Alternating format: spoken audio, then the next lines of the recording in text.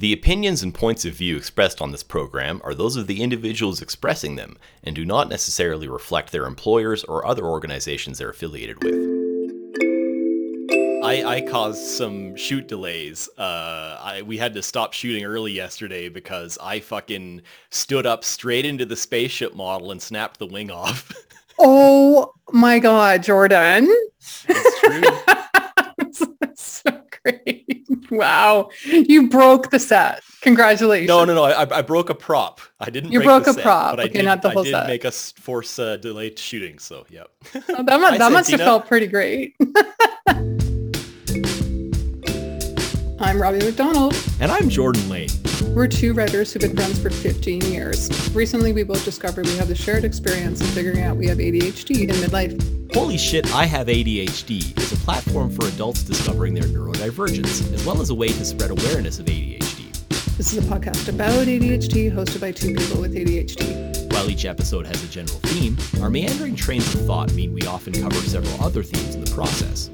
We are not experts, simply two people sharing their experiences of discovering their ADHD in midlife. If you suspect you or someone you know may have ADHD, speaking to a medical professional should be part of your discovery journey.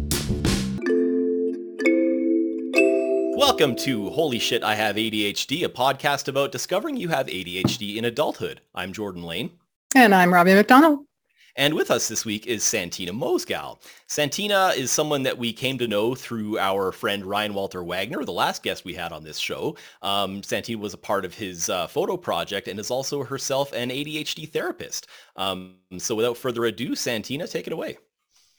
Oh, okay. Well, where are we taking it to? I'll just let you kind of why don't you start telling us a little bit about yourself, about maybe your experience kind of contributing to Ryan's project and whether I'm not sure if you know him in a personal capacity or just through the project. And then I guess I'm kind of curious about what your discovery story is. Yeah, sure. Okay. So, I know Ryan through music scenes, and I've also done photo shoots with him for my work portraits and for my family portraits. And so I think somebody must have put my name out there to him when it came to doing his photo shoot because for ADHD, because I also got a lot of private messages from friends being like, hey, did you see that Ryan's doing this? You should contact him. And so it was fairly shortly after he released his first message about it that he got in contact with me. And it was awesome. We just we walked around our neighborhood here in East Van for most of the afternoon. And, I really think he's a great artist and I wanted to support him. And I understand that it's really difficult to get a lot of information when you are first diagnosed with adult ADHD. And so, I was kind of like, hey, I need some new headshots. This is awesome. And, I love sharing this information with people. So I felt like, more than telling my story to Ryan, I was kind of just giving him tons and tons of information that I normally would give people in maybe the first 4 sessions that they would do with me or so. Yeah. So, because that's a lot of his time that he took, to see me. So I was like, here's my professional time for you kind of thing. So yeah, it was a lot of fun. Mm-hmm. And that's one of the things about Ryan that I really enjoy is how engaging he is. He's really sincere and authentic. When you meet him, you're like, oh, we're going to hang out. Yeah. He just has a wonderful energy and he's very curious. Yeah. And, I'm a really anxious person. I before getting into a social situation, especially with an acquaintance-ish, Ryan and I kind of knew each other through things, and then knowing he'd be taking my picture on top of it, I was like, okay, so exactly what are we doing here? And how can I contain this? And can I stay in control of what's being said? What are we doing? And by the end of it, I felt like I was walking the streets with my friend from high school. And since then, we've stayed in touch, and I still feel like it's very much, he really makes you feel comfortable for sure. Yeah, I think that's a real gift, especially for, doing what he does. Yeah. But, like in the previous episode where we had Ryan on the show, he just, he talked a lot about how he views community and things like that. And one of the ways is just, being present to people in the conversations and being curious. Right. Yeah. Yeah. I think it's a brilliant way for him to, to get to know his community as a whole, like especially with that other project of his during the pandemic, right? Mm-hmm. But like even with this one, like it's the best way to learn about your own brain and it is to speak to others who have the same type of brain, and it's smart. So speaking of kind of recognizing your brain in other people, how did you come to sort of figure out that you might have ADHD? Well, I always thought I did as a teenager because all the kids I hung out, like all the other teens I hung out with were diagnosed boys with ADHD, like skateboarding and they were all like kind of in like the alternative classroom, and I would go there on recesses, hang out, hoping that, that they would want to come out and skateboard or, do stuff. And I remember seeing a flyer when I was in college. I'm from Quebec, so we go through SACIP out there. Mm-hmm. I remember seeing a flyer on it and bringing it home and like looking at it and being like, I think I have this, but again, never went down that road. And so fast forward to 2013, and I was doing my practicum for my master's, and the psychiatrist on the team, and we were working with a kid who has ADHD, and the psychiatrist on the team looked at me and was like, did you ever think, like after the kid left and we were debriefing, he's like, did you ever think maybe you have ADHD? And I was like, actually I did. And that was all I needed. And I went and saw my doctor, and she put in a referral for me to see a psychiatrist through the Mood Disorders of BC. And that was 2013. And it was a fairly quick assessment. And what's interesting is that like, because adult ADHD only has been started to be something that people diagnose in the last 10 years. So I feel like I was part of that first movement of people, of adults being diagnosed in the city of Vancouver. And all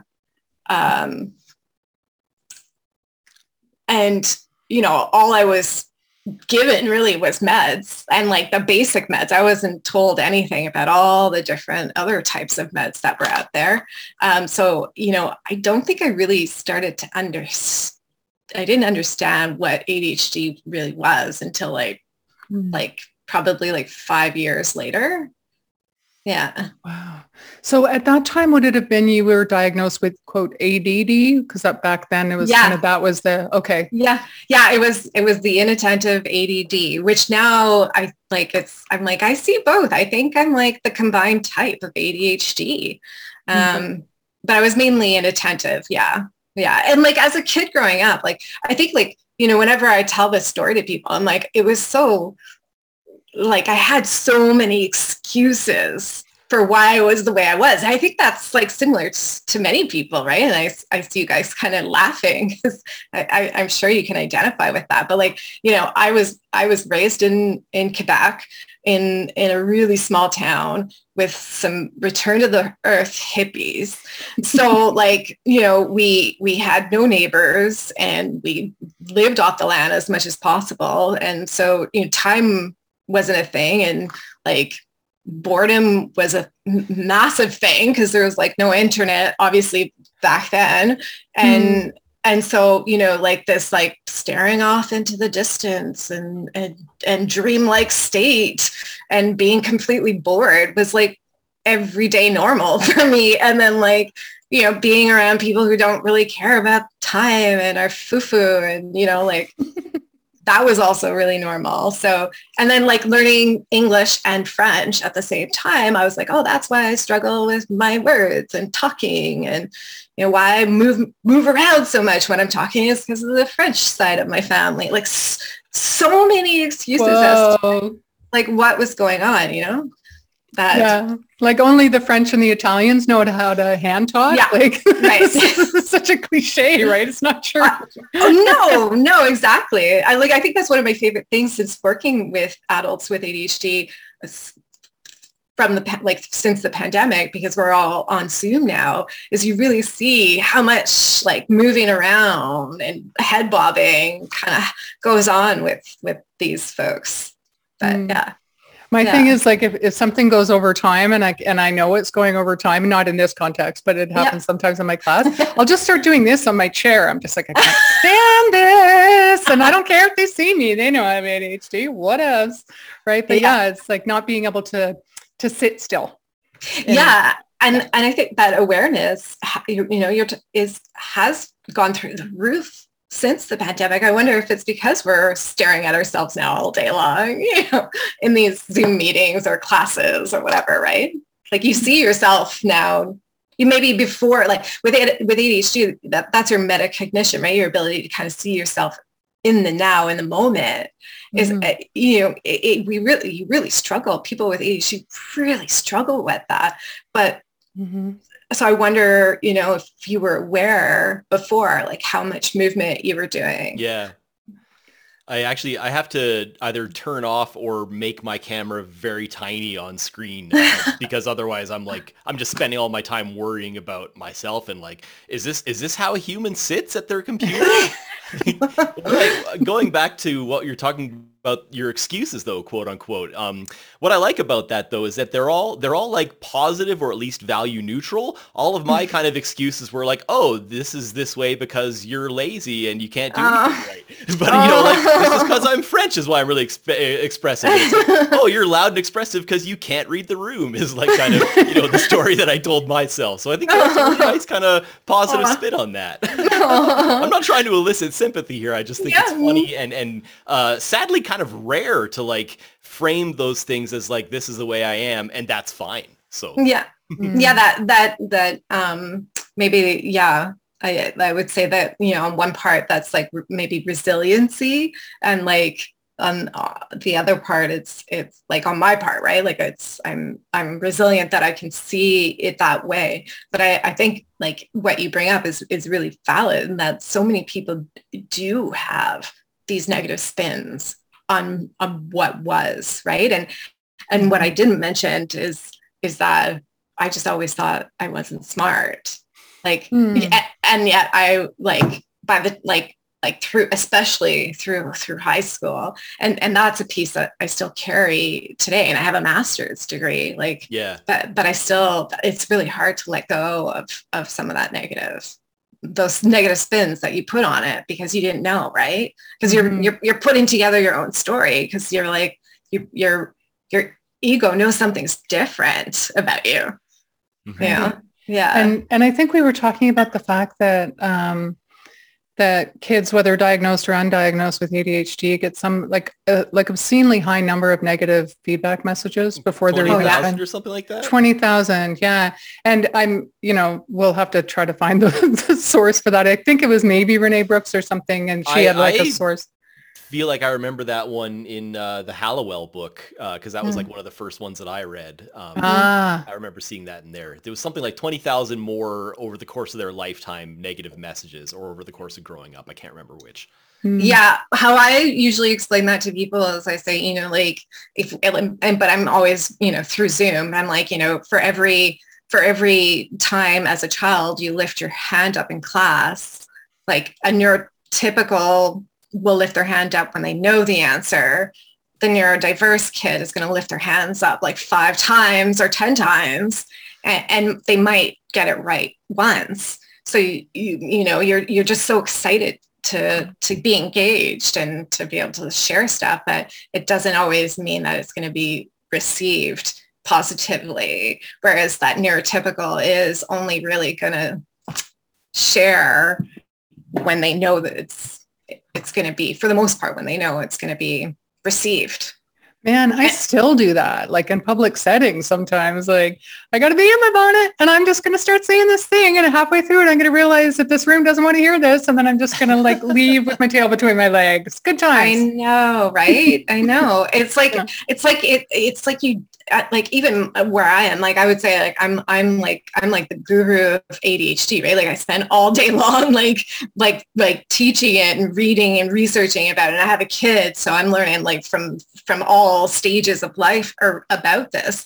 And there goes my train of thought. Was this related to like speaking up before you know the right answer? Yeah. Oh, Yeah. there you go. And yet this is still something that I will catch myself doing. And I think it's crazy, like how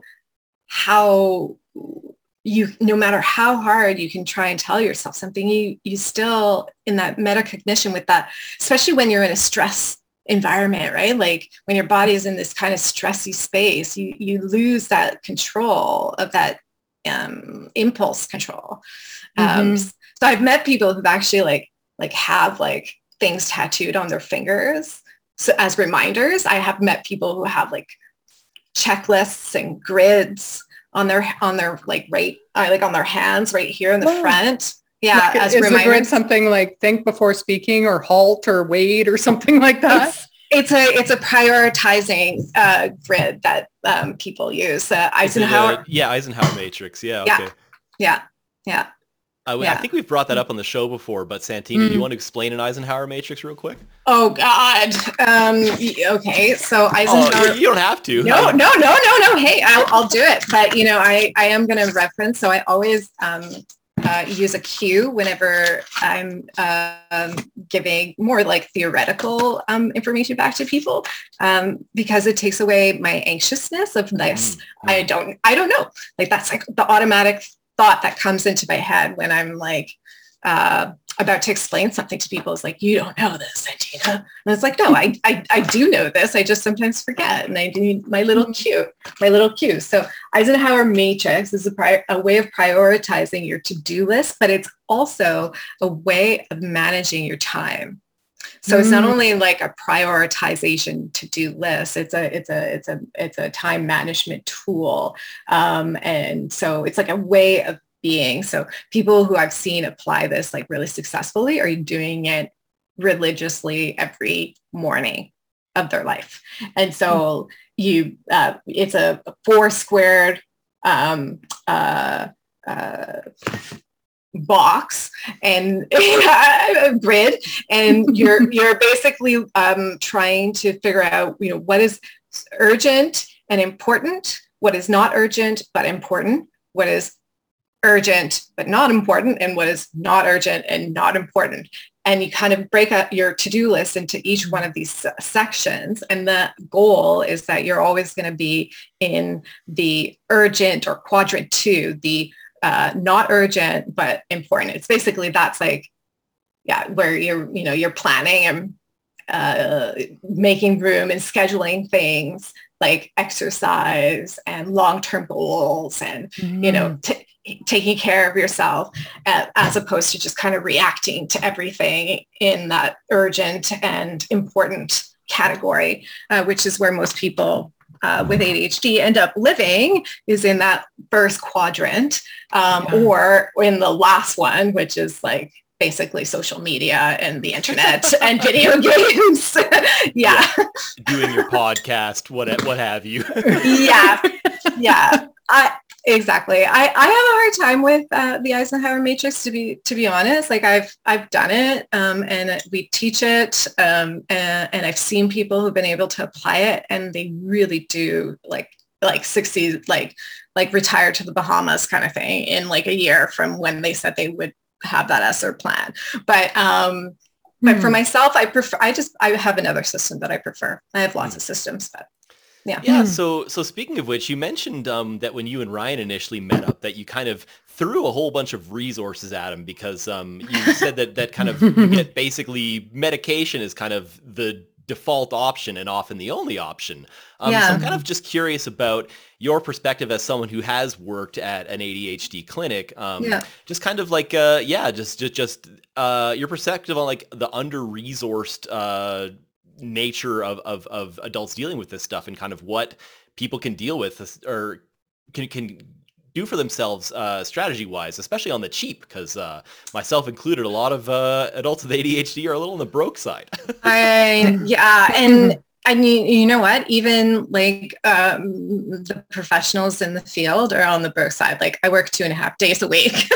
I could be making a lot of money. I'm making the same salary as I did when I was straight out of university with a bachelor's because it allows me to function as a parent, right? So I think that's one thing that I've noticed with working with this population and from myself is that, you know, some people can make a really good living. I've seen that, but like also I think at some point it's like, where's the balance between, you know, time is money with our brain, you know? So I've noticed that making less money, working less days means that I have more balance in my life and I'm more successful and happier. So anyways, but yes, in order to work with me privately, I am charging a lot of money, which sucks. I am so sorry to everybody out there. And some people have benefits and that's how you can get in to see me at a cheaper rate, which is great. And if you could get in to see me privately, I mean, publicly, that would be amazing. But as I can't speak to that right now because I don't have that permission. But so resources, yeah, are hard. And I would suggest, is this your podcast? So listening to this kind of podcast on a regular basis, and this is what I tell the people who I see through the publicly funded program that I work in, after they are done working with me, is there are certain things that I suggest they keep doing to just remind themselves that they have ADHD, because sometimes you kind of forget and or you maybe question. You're like, I don't think I have this. Maybe this is not even a real thing. Or is it actually ADHD or is it bipolar disorder? Or, you know, like you kind of, is it ADHD or is it anxiety? Or, you know, so I see that a lot. And so that's a long-winded way of saying, listen to podcasts on a regular basis, whether it's you or other ones out there. I have some favorite ones, but I know like, you know. Tell us about them. Oh, well, because they're free, my favorite other resource is the Attitude Mag and I know like they're, you know, they were bought up recently by other people.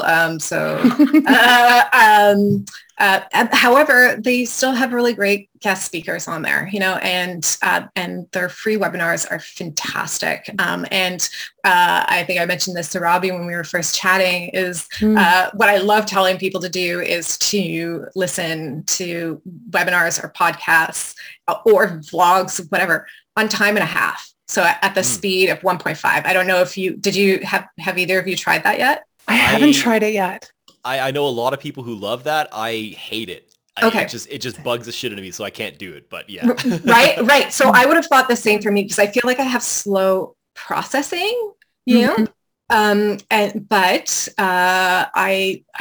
don't know where, I think it was like while I was doing research and I was just like, oh, I need to speed this up because I need to review several videos in like 10 minutes to see which one I'm going to show people today or whatever. And in that process, I was like, wow, I'm actually paying attention to the information and not like when it's at a normal pace, my brain is now thinking of all these other ways I can relate to that information that's being delivered as opposed to just focusing on trying to understand what's being said. And then I usually always have like the captions underneath. So I'm taking it in visually as well as auditory, but yeah, I do know that is like for some people, I think when it really works is if it's something that you know really well. Like if you were like maybe looking up like some audio vloggers who are giving, advice on how to fix your audio or something, like I imagine that's something you're into. Then if you listen to that a time and a half, you're probably more likely to find success with it. It's interesting though that you said that. Like, I hadn't thought about it from that angle, that because the information is coming at you faster, your brain is going to be more engaged because you have to. It's more like that speech flow keeps pace with your thoughts, which of course, as we know, is really, really difficult as an ADHD person. But what's funny is I actually kind of had the opposite viewpoint on that for like a part of why I didn't do it is like, well, when I space out and stop paying attention, I'm missing so much more information in that 90 seconds at time and a half, right? And so I just, it's the same sort of mechanics, but just two different viewpoints on it. I think that's really funny. So yeah, so I think the key piece there is like, is interest and like, and if it's something that you really need to take in, then you'd have to pause it and go back and listen to it at regular speed to take the notes or whatever. Yeah. I've actually heard the same thing about speed reading too. That like, it's not something that you can do. You really can't do it with new material. It's more like for stuff that you've already read before or are reviewing, that's when the kind of like, you actually can do that because you're just jogging something, but it's not easy to speed read and retain new information.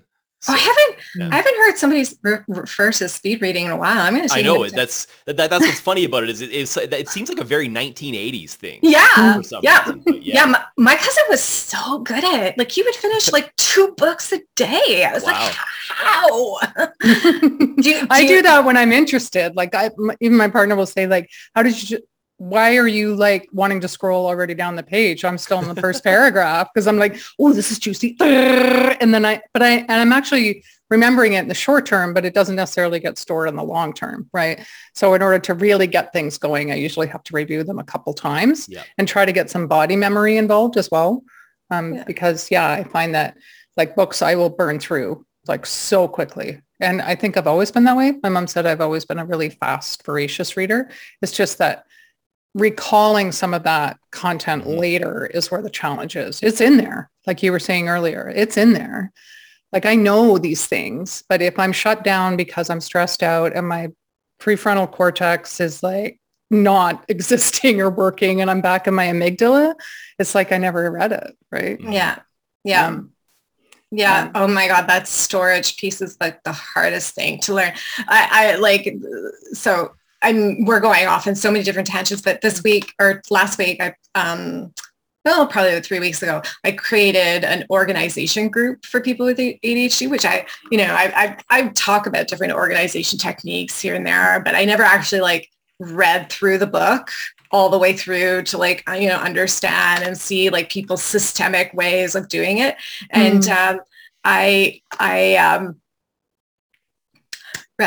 train of thought. Organization group. Yes. Does that have to do with your external hard drive that you were showing? No, just the external hard drive. Yeah. But also just like people with ADHD really do struggle with organization systems. Oh my God. They're like either non-existing or they're so over complex that it like nobody else would ever be able to go into, that person's home. And actually that was one of the tips in the book was imagine if somebody else came into your home, where do you think they would put something? Oh boy. You mean you wouldn't like just be hiding things in the what the fuck drawer like we have? Right. I know. I was like, oh, that's so smart. The whole thing with ADHD baffles me. And I think so many times it's like, it's just like, where people, some like neurotypicals maybe would, naturally know something. We actually need to be taught and told or shown, like it's like, but then we'll do it probably better than the neurotypical, we'll like see the neurotypical's ability. But But yeah, so anyway, so going back to like, things to do, I would say podcasts, at least once a month is my rule around podcasts. And because it's just a reminder of maybe all these tools that I would have taught somebody. And then there are support groups that are not running since COVID in Vancouver. I actually was running one. I did one for 6 months because I always wanted to attend one of those support groups here in Vancouver, and I never got there because it was like, I don't know, the third Tuesday of the month or something like that, And so I don't know, every time it would happen, I'd be like, oh, darn, didn't get there again. But then when somebody asked me to facilitate it, then I was like, oh, I have to be there every week. I did it every second week. I have to be there every second week. And I could have easily have done it every week. It was so awesome. And sometimes 4 people would show up. Sometimes it would be like 10 people showing up.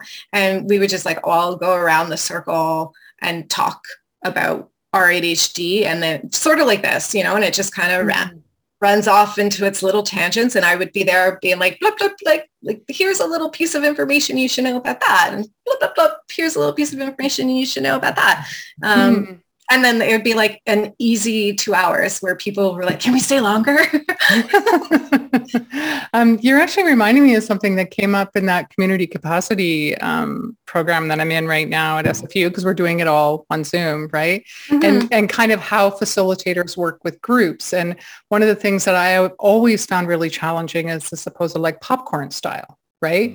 Because it's like, I don't know who I can trust here. Yeah. And if you're asking me to popcorn, then I'm just either not going to say anything or say all the things and alienate everybody. But what they were saying is the idea is that you don't start doing popcorn until everybody feels comfortable. Yeah. Right. Yeah, exactly. And you can pass and say, I'm just a listener. You can always set that up too. And as the facilitator, you definitely need to know who your folks are, because especially people with ADHD, we can take up a lot of space very easily. Yeah. And that's usually due to passion and enthusiasm. And I'm sorry, I'm just going to like pop in right here and say that Susan Sontag, the squirrel, is directly in my line of sight. And she's not even kidding. She's literally begging at the thing. And I'm like, somebody in the neighborhood, I think must have been feeding her out of their hand, because she is like not even a squirrel. Yeah, the one that has the Susan Sontag streak. She's like outside right now. It's like, sorry, you're recording. I just need some attention. It's like, you're literally a squirrel. It's the worst cliche about ADHD there could be. And yet there you are. Anyway. That's awesome. I hope she doesn't make an appearance during my job interview later. That'll suck. Close the lines. I think I'm going to need to. But yeah, so that also kind of reminds me a little bit too, how we talked about this just a little bit, since, like when these resources that are available on the Lower Mainland, they're kind of either behind pretty expensive paywalls or they're on pause through the pandemic or whatever. And, I know Jordan and I are kind of talking about this. I'm trying to figure out how it looks like through the SFU program of maybe doing something kind of online, kind of in person. But you're just kind of pulling me back to that reminder when you say, like, if I have to host it, then I'm accountable to it. And so that accountability thing, I think, is a pretty strong motivator, at least for me. Like, if I start something, I have to go. Whereas, if it's something I sign up for free online, and Jordan and I joke about this all the time. I'm like, Sunday night, I'm signing up for everything, and I might get to one of them if I'm lucky. So there are accountability groups as well that you can sign up to. What the are they called? Oh, I can't remember. I will get back to you on that one. Yeah, no worries. But they are like Zoom groups where you can you just log in to a certain time. You can have like a monthly membership. I work with many people who do this, and then the Zoom facilitator will pair people up who are kind of both studying or who are working on developing their websites or something. And so I think it's paired up with some sort of similarity, or maybe not at all. Maybe it's just a random person. I don't know. Because I would think that if it was paired up with somebody who's working on something that's similar to you, then you might end up getting distracted and just talking to them about it too, you know? Talking shop. Uh-huh. Yeah. So I'm not sure, but it'll come to me probably as soon as we're done talking. Or 3 a.m. Or 3 a.m. And then there was another thing that made me think here about what you can do for free. So because you brought up the universities, the doctor that I was working with very closely she was the one who was sort of running an ADHD program at Langara College, and she's since produced a workbook for students with ADHD. So if you're at Langara, SFU, UBC, Douglas, and probably BCIT, I imagine, student services have executive functioning training for students. Yes. And it's either free, or at one point I heard it was $2,000, but that they have grants through student loans that you can apply to get that done. Yeah. Wow.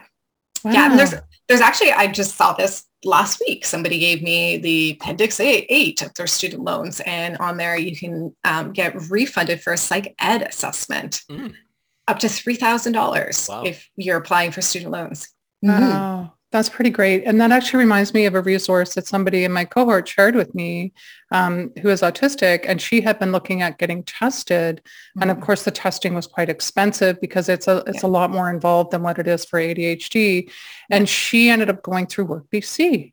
If you say that you'd like to get tested for this, they'll fund it. Wow. Yeah.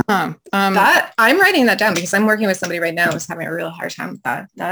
Because she's like an incredible advocate for the neurodivergent community. And that was one of the things that she told me to kind of share like as widely as possible, because a lot of people don't know that. Wow. And I'm not sure if there's an equivalent in Alberta or in other provinces in Canada.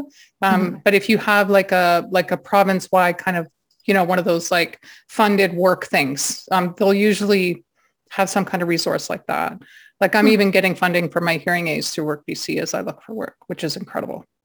I just thought they have a lot of stuff. I think I was listening to, this morning I was listening to your last podcast, your year review, and Jordan, you were mentioning, just kind of like the career stuff. And that was where my head went to, was like, I mean, you're not in BC, but whatever the equivalent would be in Alberta, Work A, I don't know. But they have employment counselors there. And I suggest this to many of the people I work with, is like, at least try it once, to see what they say, because their job is to know like, oh, this is what your background is, and this is what you're passionate about. Did you even know that this is an avenue where you can go and make work? They know that place where they intersect. Yeah, they know all that, like all the different jobs that exist out there that may not just be advertised in like the regular spots that we're looking for and stuff. Yeah, and I think it's important to remember too, because I had this idea in the back of my head before I went through them, before I was working at my full job, that they would just try to place me at a temp agency or get me working at McDonald's or get me working in construction. Yeah. And at least here in BC, that's not the case. They are looking at it from a more holistic view now. And it's like, oh, if you're hard of hearing, then you're not going to be a frontline person working in a loud environment. Like we wouldn't even think of that. Right. Yeah. So I think those organizations have come a long way. But again, I don't want to speak for other provinces in Canada. I have heard good things about things in Nova Scotia. I don't know how it is in Alberta anymore, but it's always good to think about those. Definitely have to investigate. Yeah. So if you don't mind, I'm going to take this back to when I was learning about ADHD and grab those reins. Yes. when I finally understood ADHD. So, I was diagnosed in 2013, same year that I ended up graduating and becoming a clinician. And in 2015, I got, in an accident at work, and WCB had to get involved. And part because I'm unionized, they got me an OT, so an occupational therapist. I had never really worked with occupational therapists. Now I see that they're in a lot of the public funded positions in healthcare. Privately, I think it's about 130 or 150 to see an occupational therapist, but they came in, they looked at my job and assessed me, but like found all the different tiny little things that could help me perform at my best in my job and made recommendations to my work. They did also do ergonomic stuff, which is really fucking cool stuff. Like, I need that. oh my God. I got like a pilot's chair now at my job, and it is amazing. Like I highly recommend it to anybody. But what she explained to me was my executive functions. I had no clue what executive functions were prior to that. And I had a master's degree in psych. And if you don't mind, I would love to share that. Yes. Right? Yes. Can I? Please. Yes. Okay. So your executive functions are part of your prefrontal cortex. Give me a second. I'm going to find my sheet so I can stay on track. Because then if I get, distracted by some squirrels. You got your cue. I got my cue. So your executive functions are response inhibition. So that's your ability to not put your foot in your mouth. It's your ability not finish other people's sentences. Not say the awkward thing that you shouldn't say in front of everybody. Yeah. I say it's your ability to sit in a meeting and just write down your thoughts and decide at the end of the meeting if you still need to share them with people or not. You see me actually physically cringing. I know. It's just like, oh boy. Yeah. Okay. Right? Yeah. Yes. You can do that? I know. Like, I didn't even know it was possible not to like interrupt people constantly. I spread my meds out through the day in order to make sure I have them long enough to be a mom at the end of the day.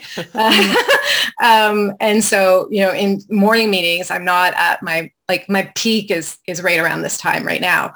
But yeah, if I have an early morning staff meeting, I'm like finishing almost everybody's sentence. And I'm like, I'm so sorry, guys. I'm just not at capacity yet. I'll be there soon. Okay, so that's one. Next is your working memory. Mm-hmm. So your ability, your ability to just like retain something that somebody told you on the fly if you didn't write it down. So, or just like looking at a piece of paper that has a phone number and entering that phone number into your phone, like how many times you kind of got to look back and forth. Oh my goodness. Like, like it's 7 digits. Like how can I know. Real quick, I'm not trying to derail you, but on that subject, I remember when I was a kid, I was in elementary school and we had this person come in, this guy who he was an electrician and he'd had a severe shock through work and, was injured and on leave and blah, blah, blah. But then he wasn't able to go back to work. And part of that was that his short-term memory was extremely impacted. Uh-huh. And he said that, one of the things that he noticed changed was that he used to be able to remember a 10-digit string of numbers, but he had to start memorizing phone numbers as three groups, a set of 3 digits, a set of 3 digits, a set of 4 digits. It has to be 3 things, not just one string of 10. And I remember being in elementary school listening to this guy and be like, isn't that how everybody's brain works? Because you can't remember anything for longer than 2 seconds. Like, what's the deal here? Like, I don't see how this guy's different. Anyway, right? Sorry, continue. But he had a brain injury? Yeah, exactly. Huh? Yeah, no, right? Yeah, exactly.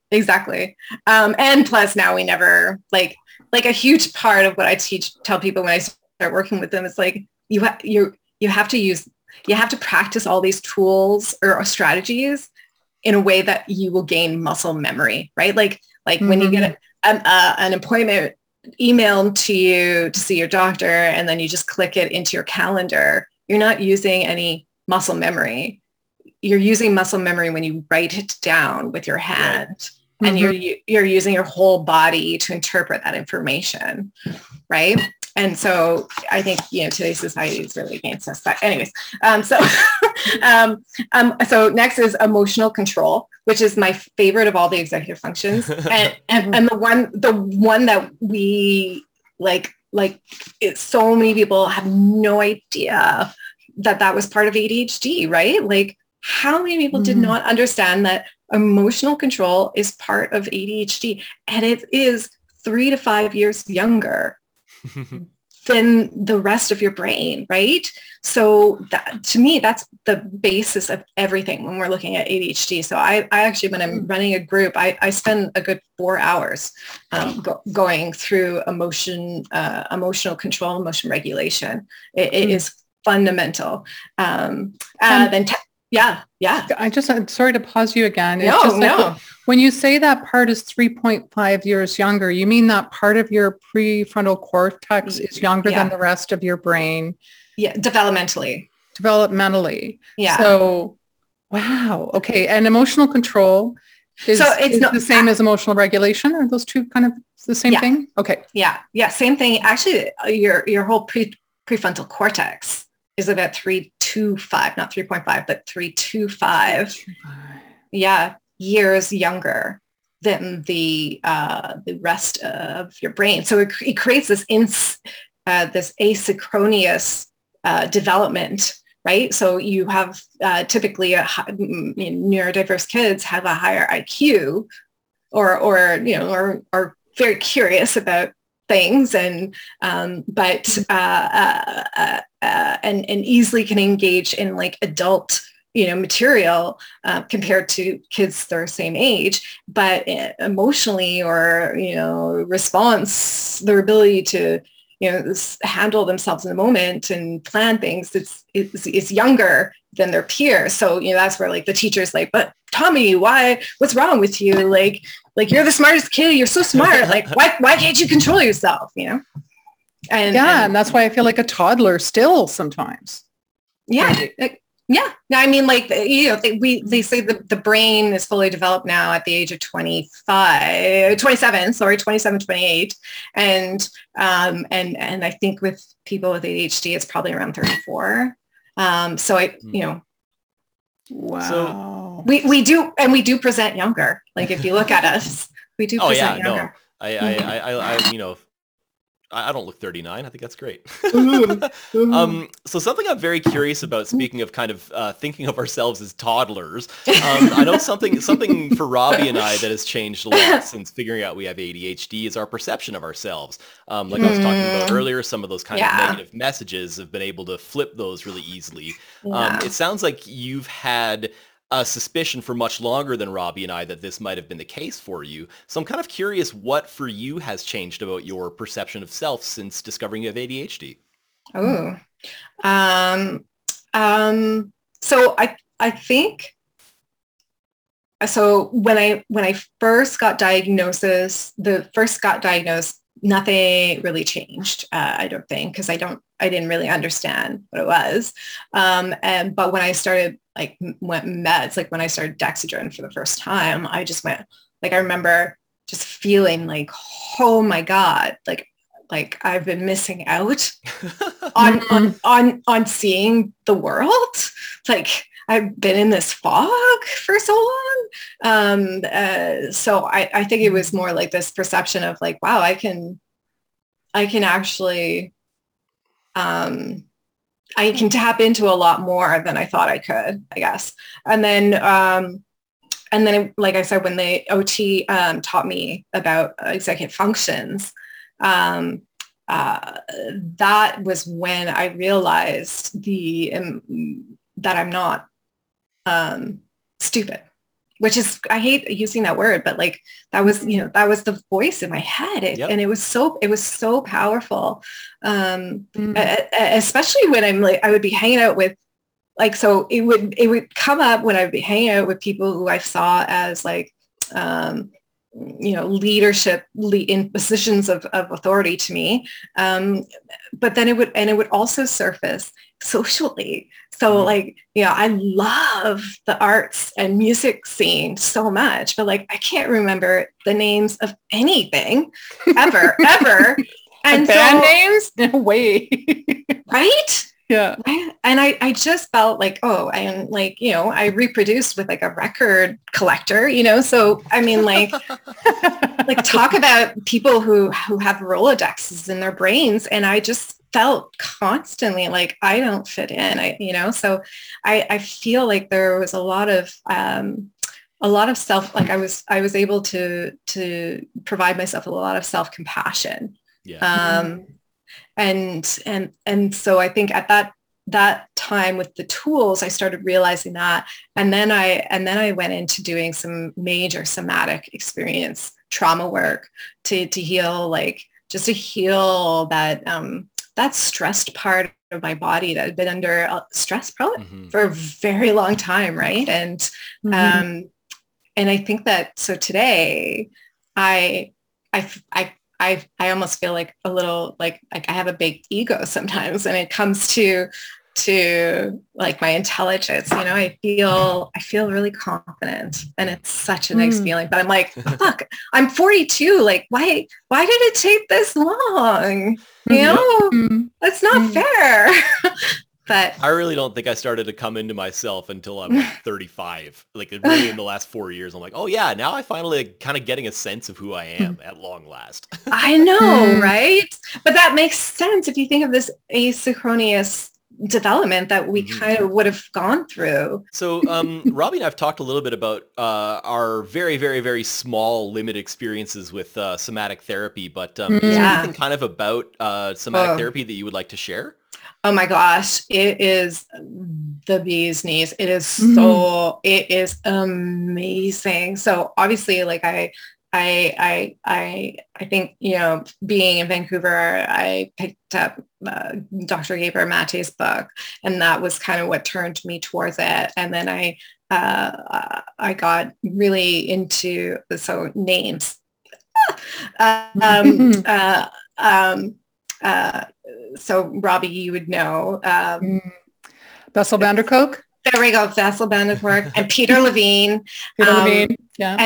And so many more who through the NACOB training program online, they offer these great packages for therapists or clinicians to learn from. And so I just started taking up all these courses as much as I could because I loved it.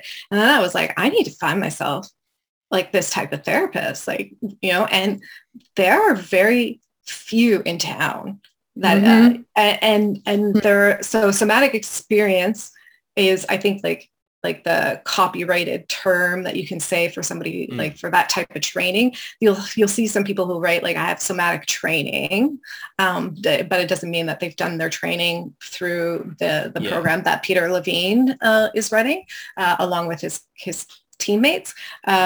But I was able to find somebody who does it, and hilariously, she had like a background in clowning and acting. Wow. That doesn't surprise me at all. Oh, actually, literally the one somatic therapist I know I met in a clowning course.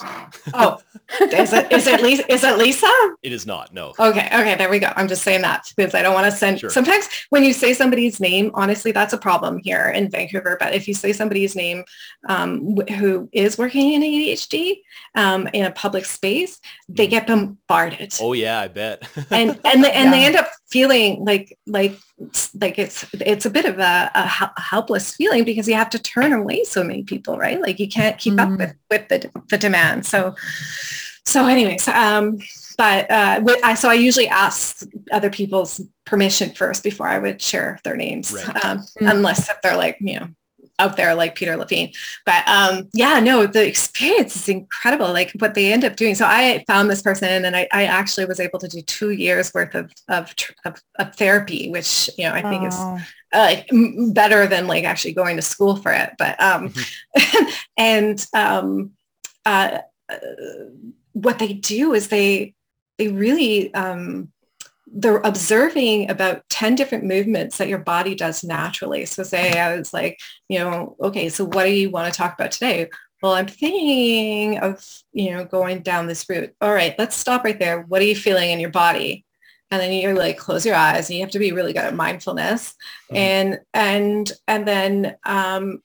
you would say like, oh, I'm feeling like tingling in my feet.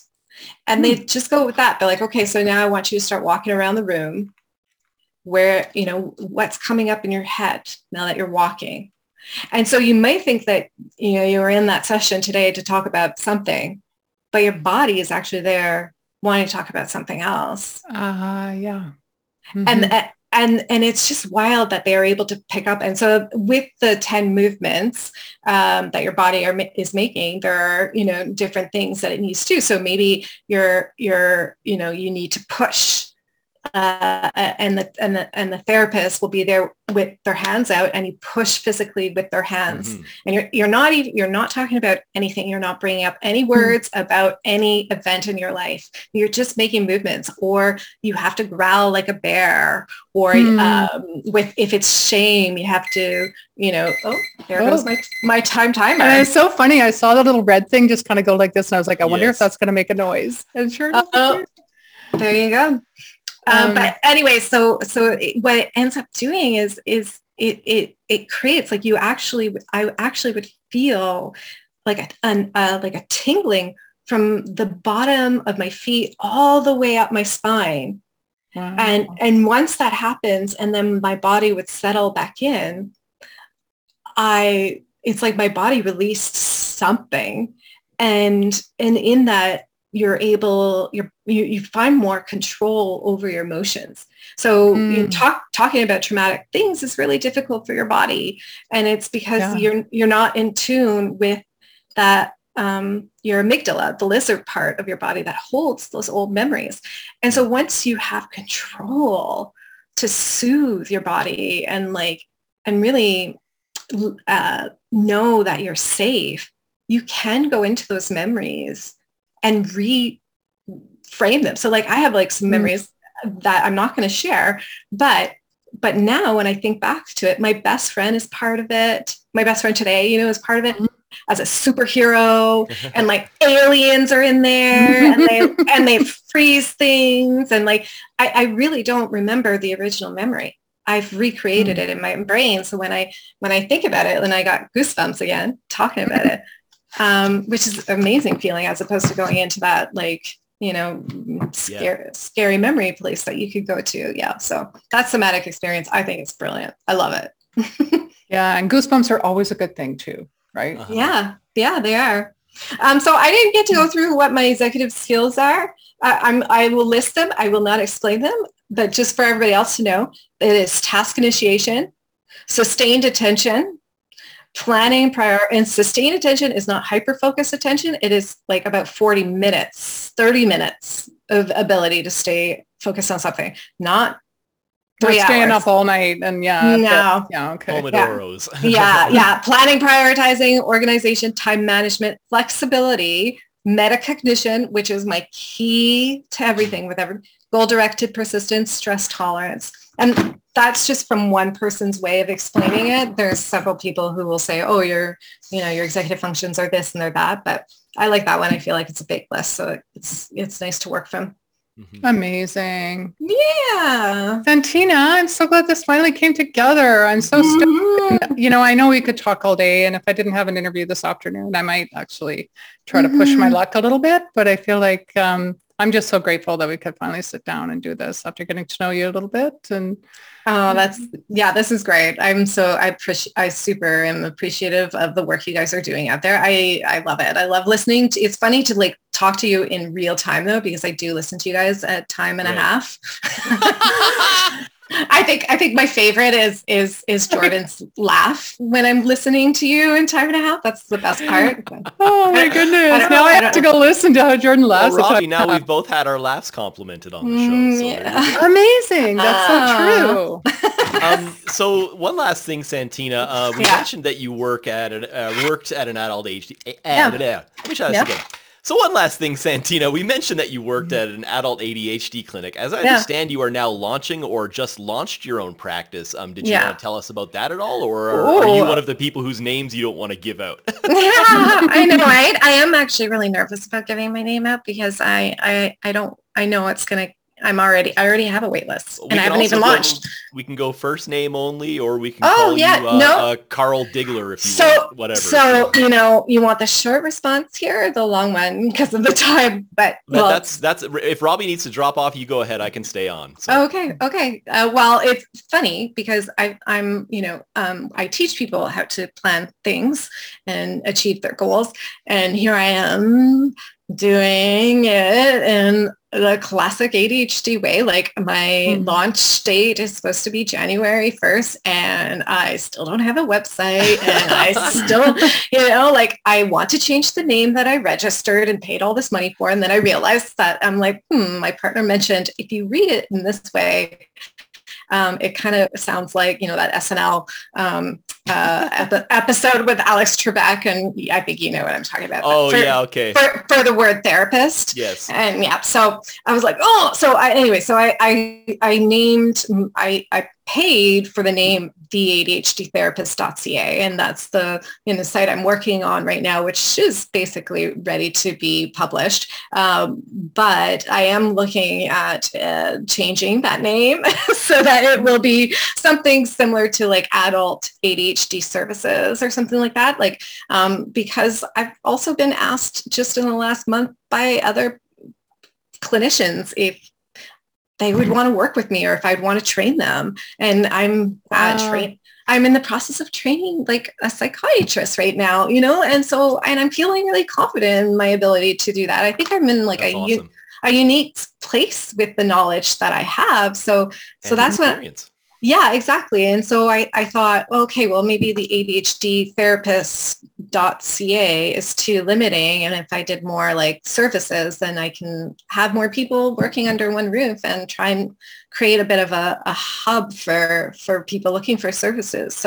But my partner said, it would be smart just to say today what I have. And then, if I change the name, then I will make a link to that from the website that I have. Or you just drop us a line and we update it in the show notes. Just, that's a 1 second problem to solve. So. Oh, there you go. Yeah. So, yeah. But it's, and like, not only am I trying to launch a business, I am trying to plan a wedding and buy a home or find a new home, so I am doing all the things that I would tell myself not to be doing. So, because it's a lot. And I think that sometimes like, I'm aware of it. So I'm like, hey, really planning everything thoroughly-ish. Except for this whole private business that's supposed to launch in 2 weeks. I'm really excited to actually be there. It's just the little decisions and steps in between that I'm not super comfortable with. And because of lack of funds, I've been taking my time to get there. But recently I've been provided with some funding for it. So awesome. I know. So I think I might hit that January 1st deadline and be able to start providing people with services. So amazing. We'll see. Yeah, I know. And like, there's not many of us in town who are actually saying that we work with this population. Like the folks that I know have all gotten into adult work because they're working with the parents of the children, right? Whereas I haven't really done much child work on ADHD. My training is really like late teens and adulthood. So so I feel like I'm going to hopefully provide a service that people are going to want to come to, and we'll see how that works out for folks. But I also, like I was saying, is in my heart, because I was raised by like these weirdo hippies, like my heart is really like in that space where I can provide my knowledge to people for free. And so I do hope that I figure out how. I do plan on maintaining the two spaces where I work in public health and private. It's just, living in Vancouver, I kind of have to do the private. Yeah. You got to put food on the table. That's just the way it is. Yeah, I know. Yeah. Yeah. So awesome. that's that. Unless you have anything else you'd like to cover or plug or anything, I think that's about all we had for you today, Santina. I could talk forever on this topic, but I think I'm good. Well, we might just have to bring you back for round 2 at some point then. Yeah, I think round 2 would be a good idea. Yeah, that would be amazing. Yeah. Okay, well, is that? Yeah, that's so great. Yeah. And thank you so much, Santina. And thank you everyone for listening to the show today, checking us out. And you can check out Santina at theadhdtherapist.ca. There's an asterisk beside that pretend, and if we need to update that at some point, we'll do so. I love it. If you enjoyed Holy Shit, I Have ADHD, subscribing to and reviewing it on your podcast platform of choice helps more neurodivergent folks find us, as does following and promoting the show on social media. A full list of platforms is on our Anchor page at anchor.fm/Holy Shit, I Have ADHD. While you're there, why not leave us a voicemail? You can also share your thoughts on this episode or your own ADHD experiences with us at, you guessed it, holyshitIhaveADHD@gmail.com, or via our social media pages in the episode notes. Bye for now, and hyper focus on the positive.